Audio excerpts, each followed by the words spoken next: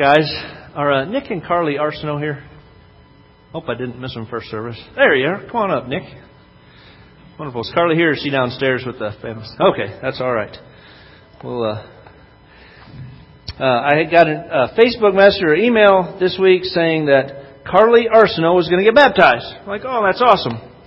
And then I get a Facebook message the next day saying, congratulations to Nick Arsenault, who got baptized with his daughter. So let's give Nick a hand. That's awesome.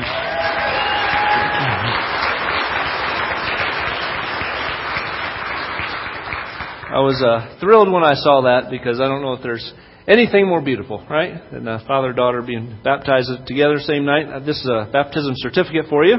There's a little membership bag for us for you as well. And before I leave, I'm going to have you state the good confession for all your church family to hear and to say with you. All right? All right. So repeat after me. I believe that Jesus is the Christ, the Son of the living God, my personal Lord and Savior. Amen. Thanks, buddy. Thank you.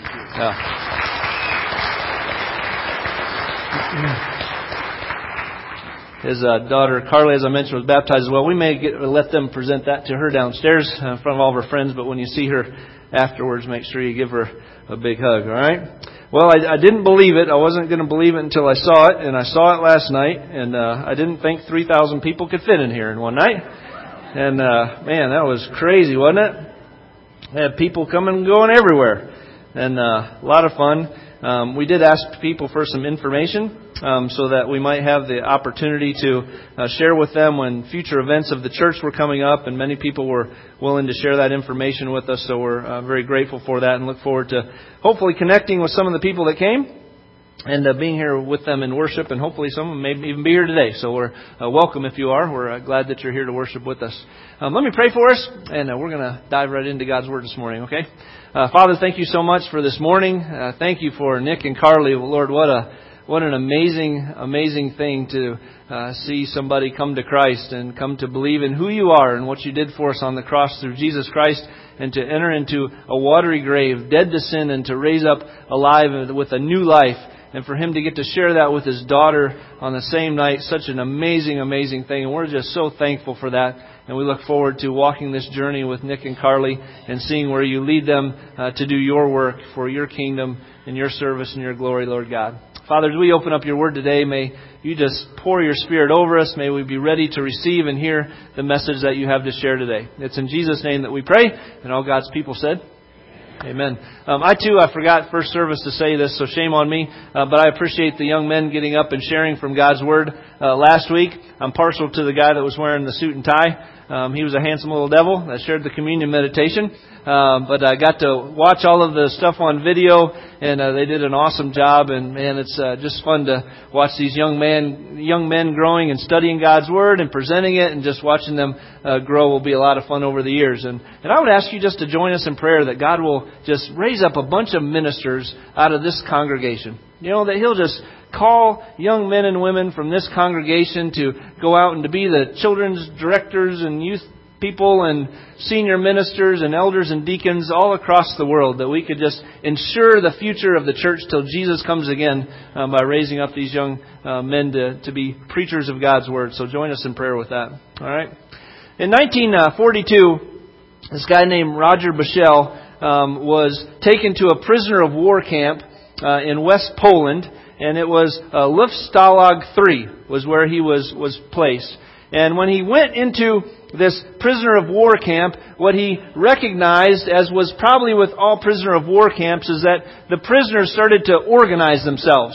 Right? So they knew that there were trying to, and these were Allied soldiers. They weren't all from America, of course. They were just all the different Allied soldiers that were captured and were kept in this prisoner of war camp. And they would organize themselves in a way to show unity and to say, listen, we still want us to win the war, and our part is to try to escape from this. And so we're going to try to be as disruptive as we can. Even from being a prisoner of war, we want to try to do our part to win the war.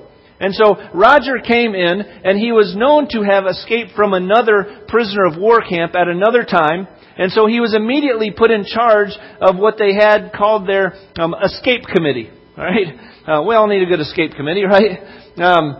And don't form one here. All Right? And so he was put in charge of their escape committee immediately, and he started to draw out plans and to survey the land and try to figure out who was where and what was happening and what the layout of the land was. Now they had them on very sandy soil, which was very difficult to tunnel underneath, but that he decided was going to be their avenue to get out of this place.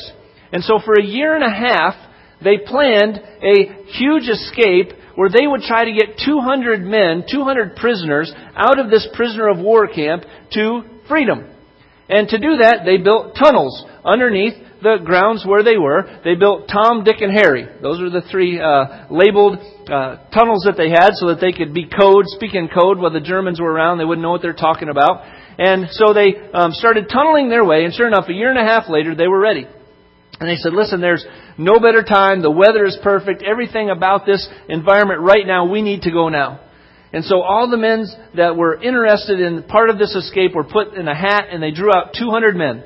And those are the only 200 that were going to get to try this escape. And on one night, they decided, all right, this is the time. Those 200 men had to make their way to this one barracks. They had to take the identity of these other men. Those men had to go to another barracks so that they could be in the place where the tunnel was. And they decided that night they're going to go. And so they started tunneling guys out, and tunneling guys out, and tunneling guys out. And they got to number 77, and they heard a shot, which meant that number 77 was captured, no more. Everybody else has to burn all the documents, burn all the uniforms that they had made. Everything had to be disposed of so that their plans weren't onto, and so they had to demolish everything else. Only those 76 now guys were going to get the chance to escape. Right? And so they did escape out from those walls through the tunnels, and they got out. However, only 4 of them actually made it to freedom. 50 of them were taken and executed, shot in the back. Hitler wanted all of them killed. But it ended up 50 of them were shot. 4 of them escaped. Several, like 16 or 17, were brought back to the Stalag, while others were dispersed among other ones. And we know this story and this account might sound familiar because they made a movie about it called The Great Escape, right? Steve McQueen, right? We have that visual of him riding off on the motorcycle over the fence and taking off, right? And we actually have had accounts about 5 years ago. This guy's daughter, who was actually the guy was in the prison. His daughter found these diaries that he kept, and he wasn't one of the 200 men that was going to get to go, but he documented all the stuff that he saw, and he verified all these crazy things that they tried to do to escape, and the tunneling and things that they were undertaking to try to get out. Well, the point that I want to share about that story is that these guys were stuck. They were caught in this place that they wanted to get out of.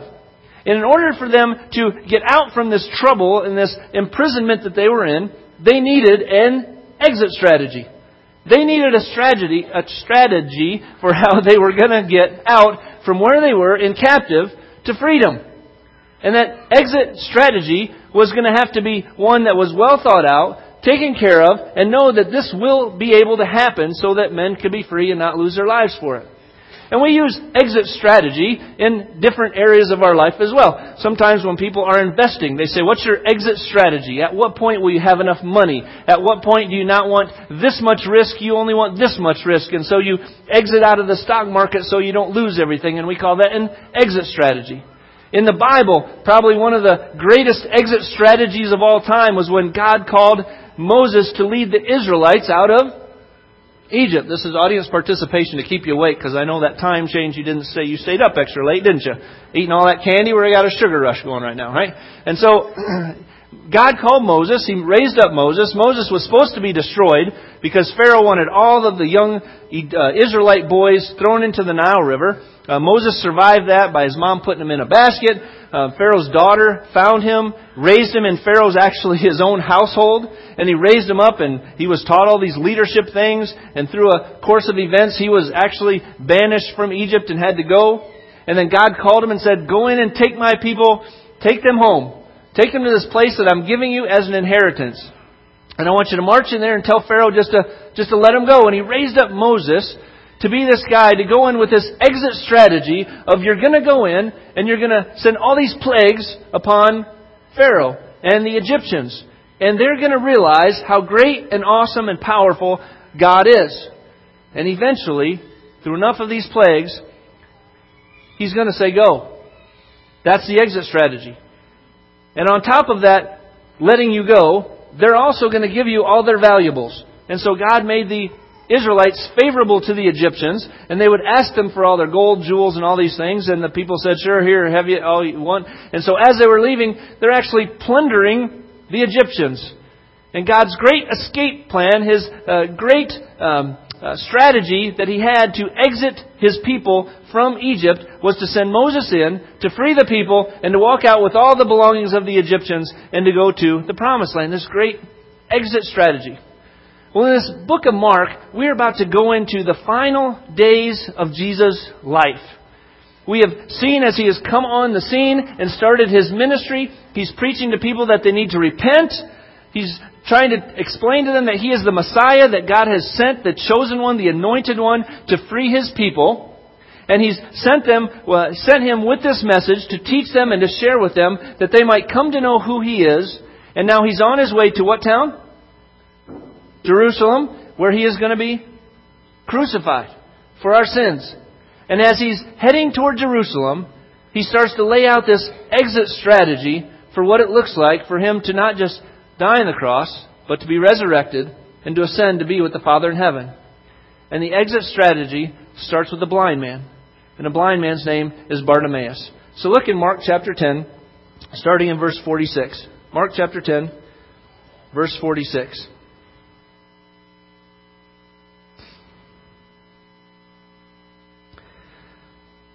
Mark 10, verse 46 starts this way. And they came to Jericho. And as He was leaving Jericho with His disciples and a great crowd. And so we know that Jesus had been teaching up north of Jerusalem. He came down by the Jordan River because we talked about the instance with He and John the Baptist as far as he was talking out about marriage and about divorce.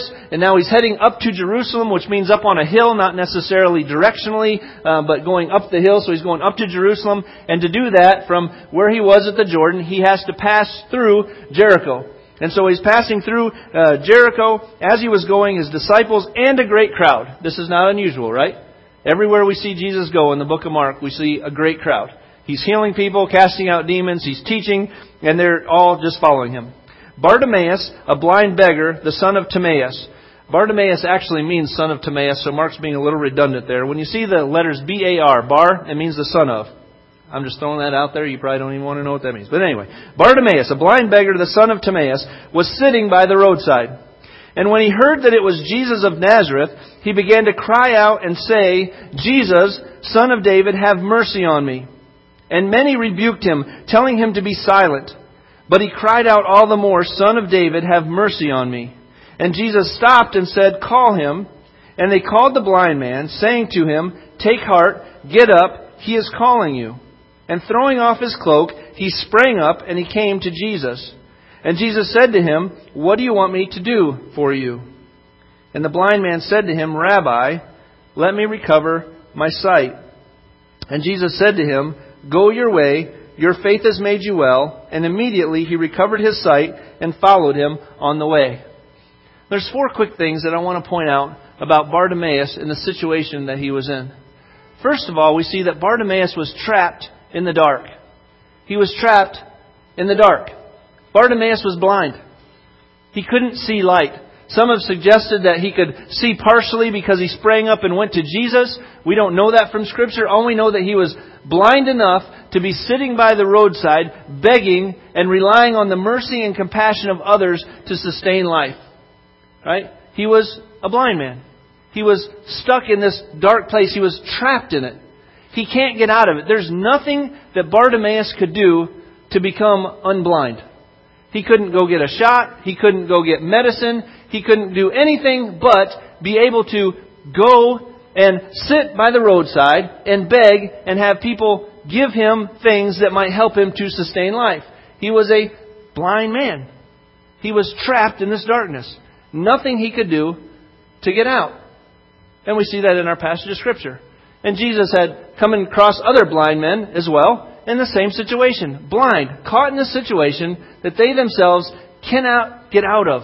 Nothing they can physically do to escape this trap that they are in darkness. The second thing we notice about Bartimaeus is that he was lost in this environment without relief. He was lost in an environment without relief. You see, Bartimaeus was not just trapped in this darkness, but the only place he had to look for help was the world around him. The only place that he had to go for some kind of relief was the world, this environment, this culture, these people around him, and relying on their mercy. And what kind of mercy do we see that they showed to him? All these people are following Jesus. They're going to Jerusalem. Why would they be going to Jerusalem following Jesus other than the fact that it's Jesus? Going to celebrate Passover, aren't they? Yeah, Jesus is going to have the Last Supper during the Passover. And so all these people are following Jesus, going up to celebrate Passover with Jesus or with their family. So they're all coming by. They see Bartimaeus sitting there. And do they say to Bartimaeus, "Hey, Bartimaeus, why don't you come with me and my family? We're going up to celebrate the Passover. We'd love to have you with us. You're a Jew, we're Jewish. We want you to enjoy this with us. This is a great special time. Why don't you come and join with us in this celebration?" But the environment that Bartimaeus was in was that people were not being that compassionate with him.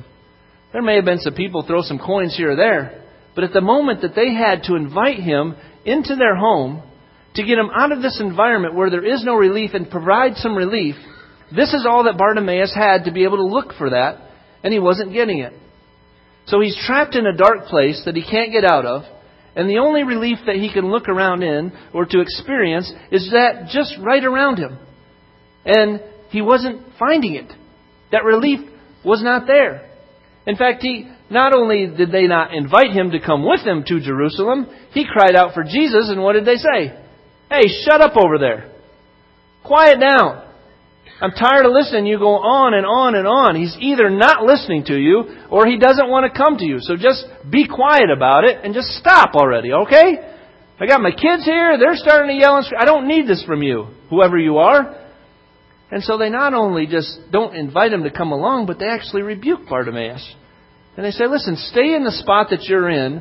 Sorry that you're the guy that had to be blind, but you're blind. You stay there, do your thing, but don't bother the rest of us with what we're trying to do."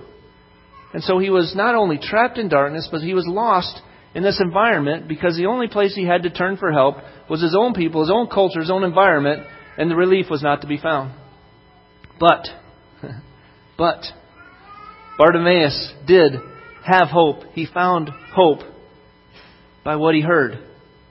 He was able to discover hope by what he was able to hear, what he listened for.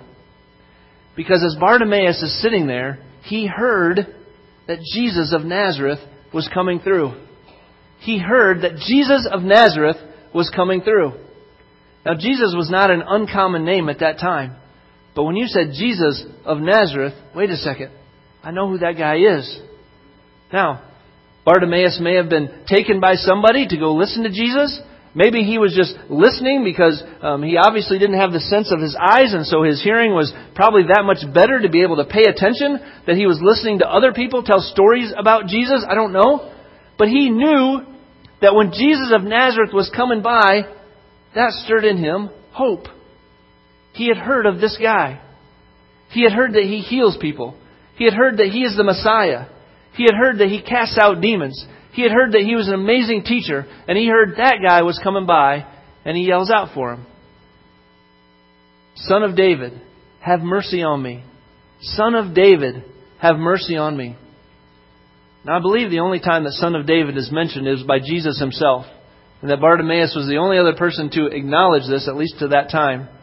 That this was Jesus, Son of David. Which he would only get by listening to the teaching of the Old Testament to know that the Son of David was coming as the Messiah to rescue them.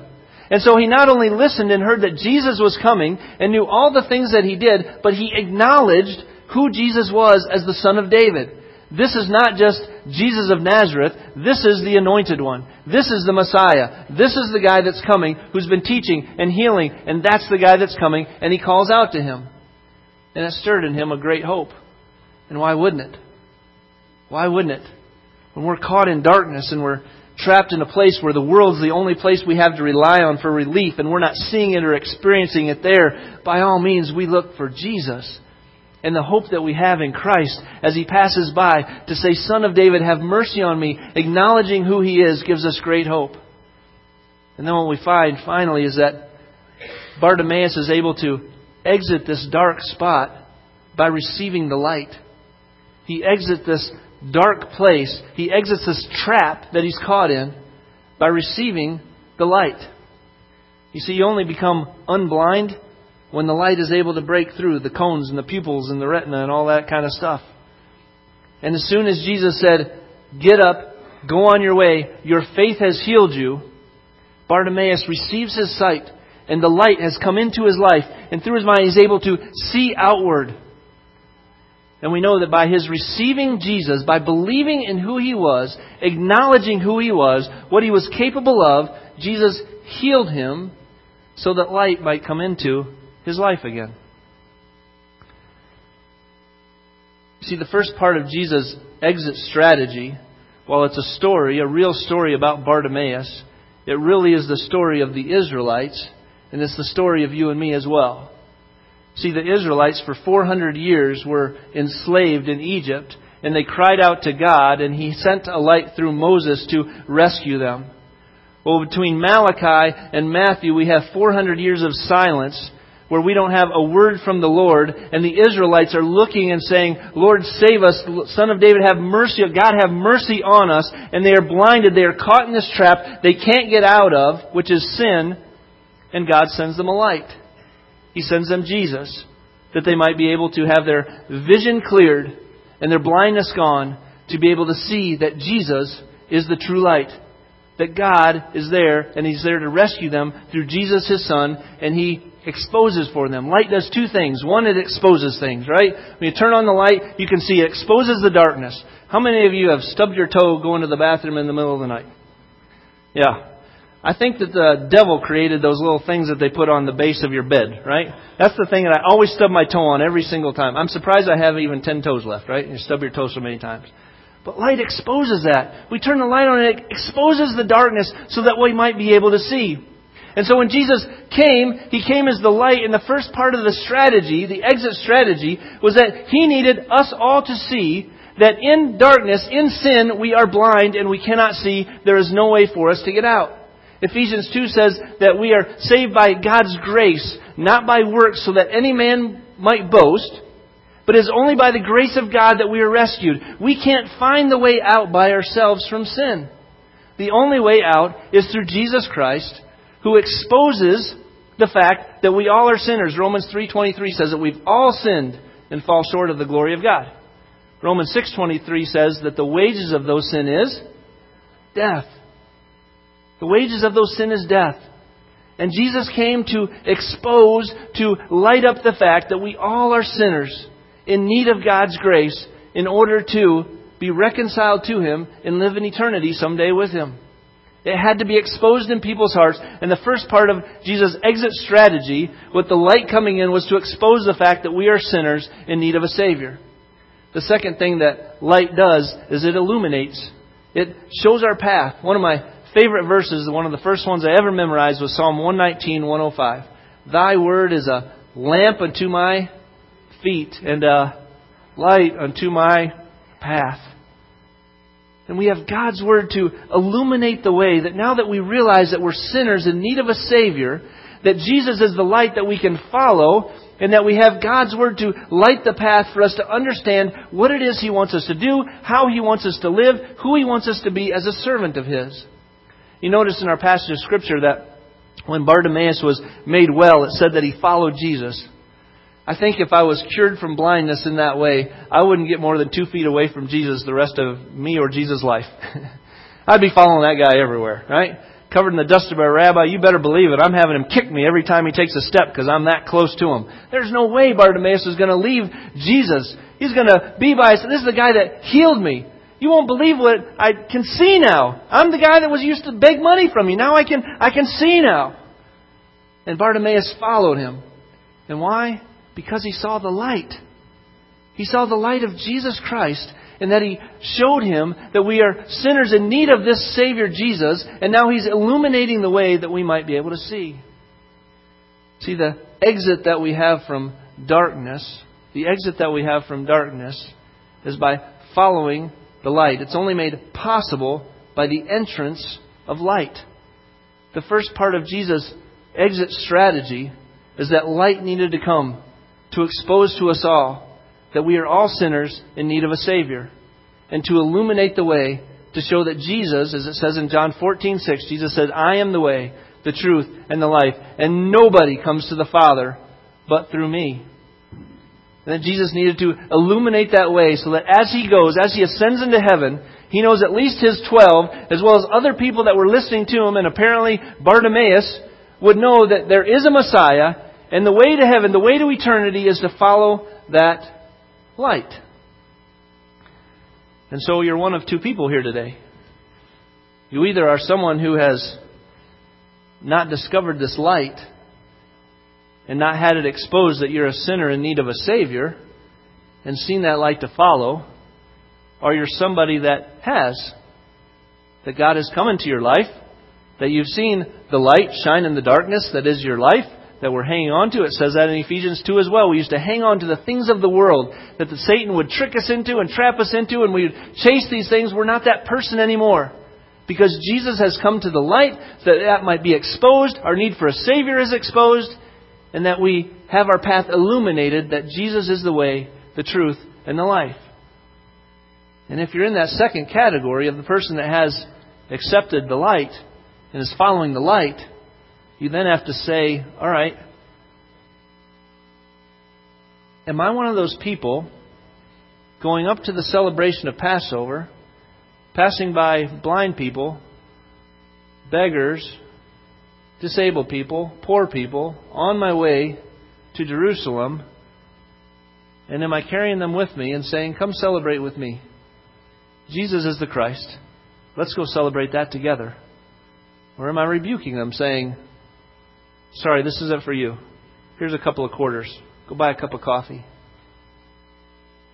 And we're challenged by this because in God's great exit strategy of Jesus from this earth, He has come to rescue those that are trapped, you and I, in our sin, and providing us hope that we might not have to rely on the world around us, this environment that leaves us no restoration, that leaves us no hope of relief whatsoever. He brings the light into the world so that we might have this great hope inside of us. And then finally He exposes the darkness so that we might see that Jesus is Lord. And now our challenge is to pick up the Bartimaeuses along the way and take them to Jesus because they're calling out for Him. And Jesus is saying, bring them to me. Bring them to me. Bring them to me. Have you seen the light? And if you've experienced the light, are you showing it for others to be able to see as well? If you've not yet experienced what it means to have the light come inside your life and expose the darkness, that you're in need of a Savior, I'm going to be at that cross while the worship team comes and sings. If you're somebody that has experienced the light, that you are following Jesus, and you just want prayer to understand what it means to show that light for others to see, or if you're just struggling with what it means to be a Christian and to follow Jesus with all your heart, I'd be glad to receive you over there as well and just to pray with you. And we'll just pray and ask God to show us each what that means and to light the path for both of us. All right? Why don't you stand with me and let's pray.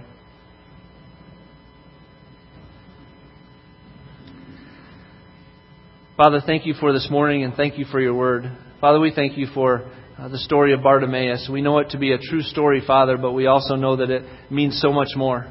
Just like the Israelites were blinded and trapped in this darkness, that you sent a great hope in Jesus Christ, the great light to illuminate darkness and show our need for a Savior and to illuminate the path that it takes to get to that Savior, Jesus Christ. And we're so thankful for that, Father God. Lord, now as we pray, we just ask you to write this word on our hearts. Help us to take this word to those that are in need around us, that we might be a people that will take people with us to see you, that as you say, bring them to me, that we would absolutely follow that and bring people to you that they might come to understand and know who you are. Father, thank you for the light of Jesus. It's in His name that we pray. Amen.